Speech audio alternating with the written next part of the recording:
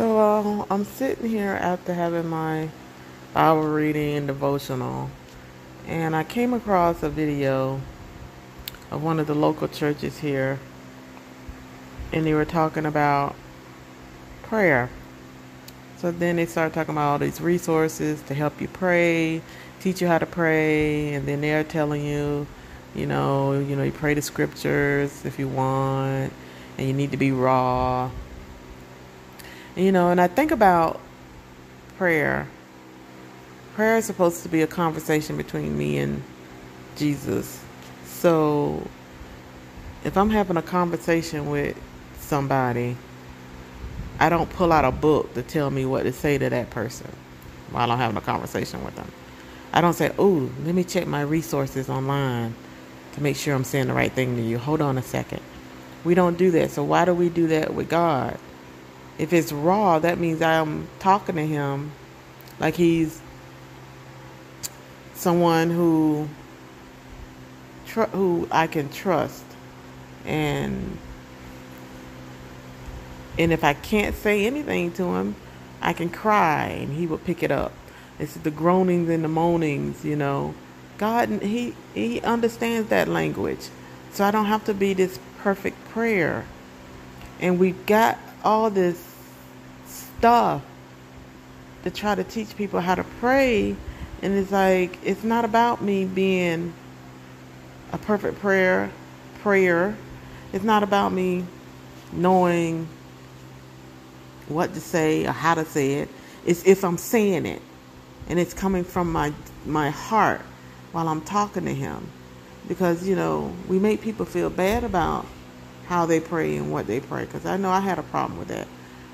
My parents were both preachers, and let me tell you, when they prayed, you would think Jesus was coming down right then and there. So when I used to pray, I would sit there and think, gosh, that was lame.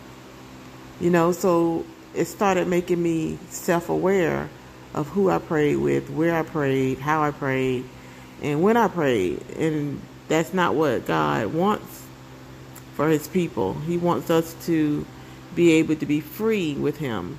And if I don't know what to say, I can moan and groan. I can sit there with my thoughts in my head. And God will hear my prayers. No matter if it's spoken word, if it's moaning and groaning, if it's a thought in my head, he's going to hear it clearly. And he's going to know if I'm real or not. And I think we just need to stop putting so much emphasis on these resources, because these resources, I'm spending thousands of dollars on books and CDs and tapes, and I'm still the same person. I still haven't changed who I am or how I pray or whatever the book may be about. Not saying it's bad to buy the book, because I just bought Crystal Evans Hurst's new 28-day prayer book, journey book. But you got to pick and choose. You can't be everywhere buying this book and that book and this book. Oh, he says this and she says that. It'll make you crazy. So just sit down and speak to your father like he's your father. And if you got a bad relationship with your father and you putting that relationship on the father, then maybe we need to think about, maybe you're talking to a friend, your mom, your cousin, your auntie, whoever. But speak to him. Talk to him like he's a person. He's sitting there. You say, well, people say you shouldn't talk to yourself. You're not talking to yourself. You're talking to God. And trust me, he will hear you.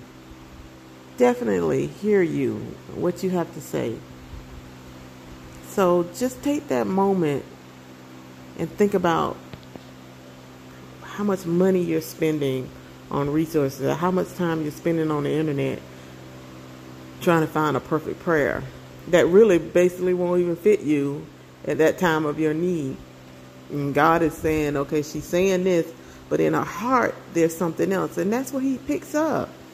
Remember, it's our heart that God looks at, not that what I'm saying, not my actions. It's my heart. So if your heart is clean and pure and you're open to talking to him, just talk to him. That's all you have to do. And so that's my rumination for the day. I hope it had a blessing to someone, been a blessing to someone, and help you to realize that Jesus is not far off. He's right here with you. So when you speak, he hears you. You don't have to yell. You don't have to scream. You don't have to go to Miami or Venezuela. You just sit right there in your house, in the park, on your bike, in your car, and talk to him. So I hope this has been a blessing to someone out there. Just keep the faith. Keep praying. He hears you. God bless.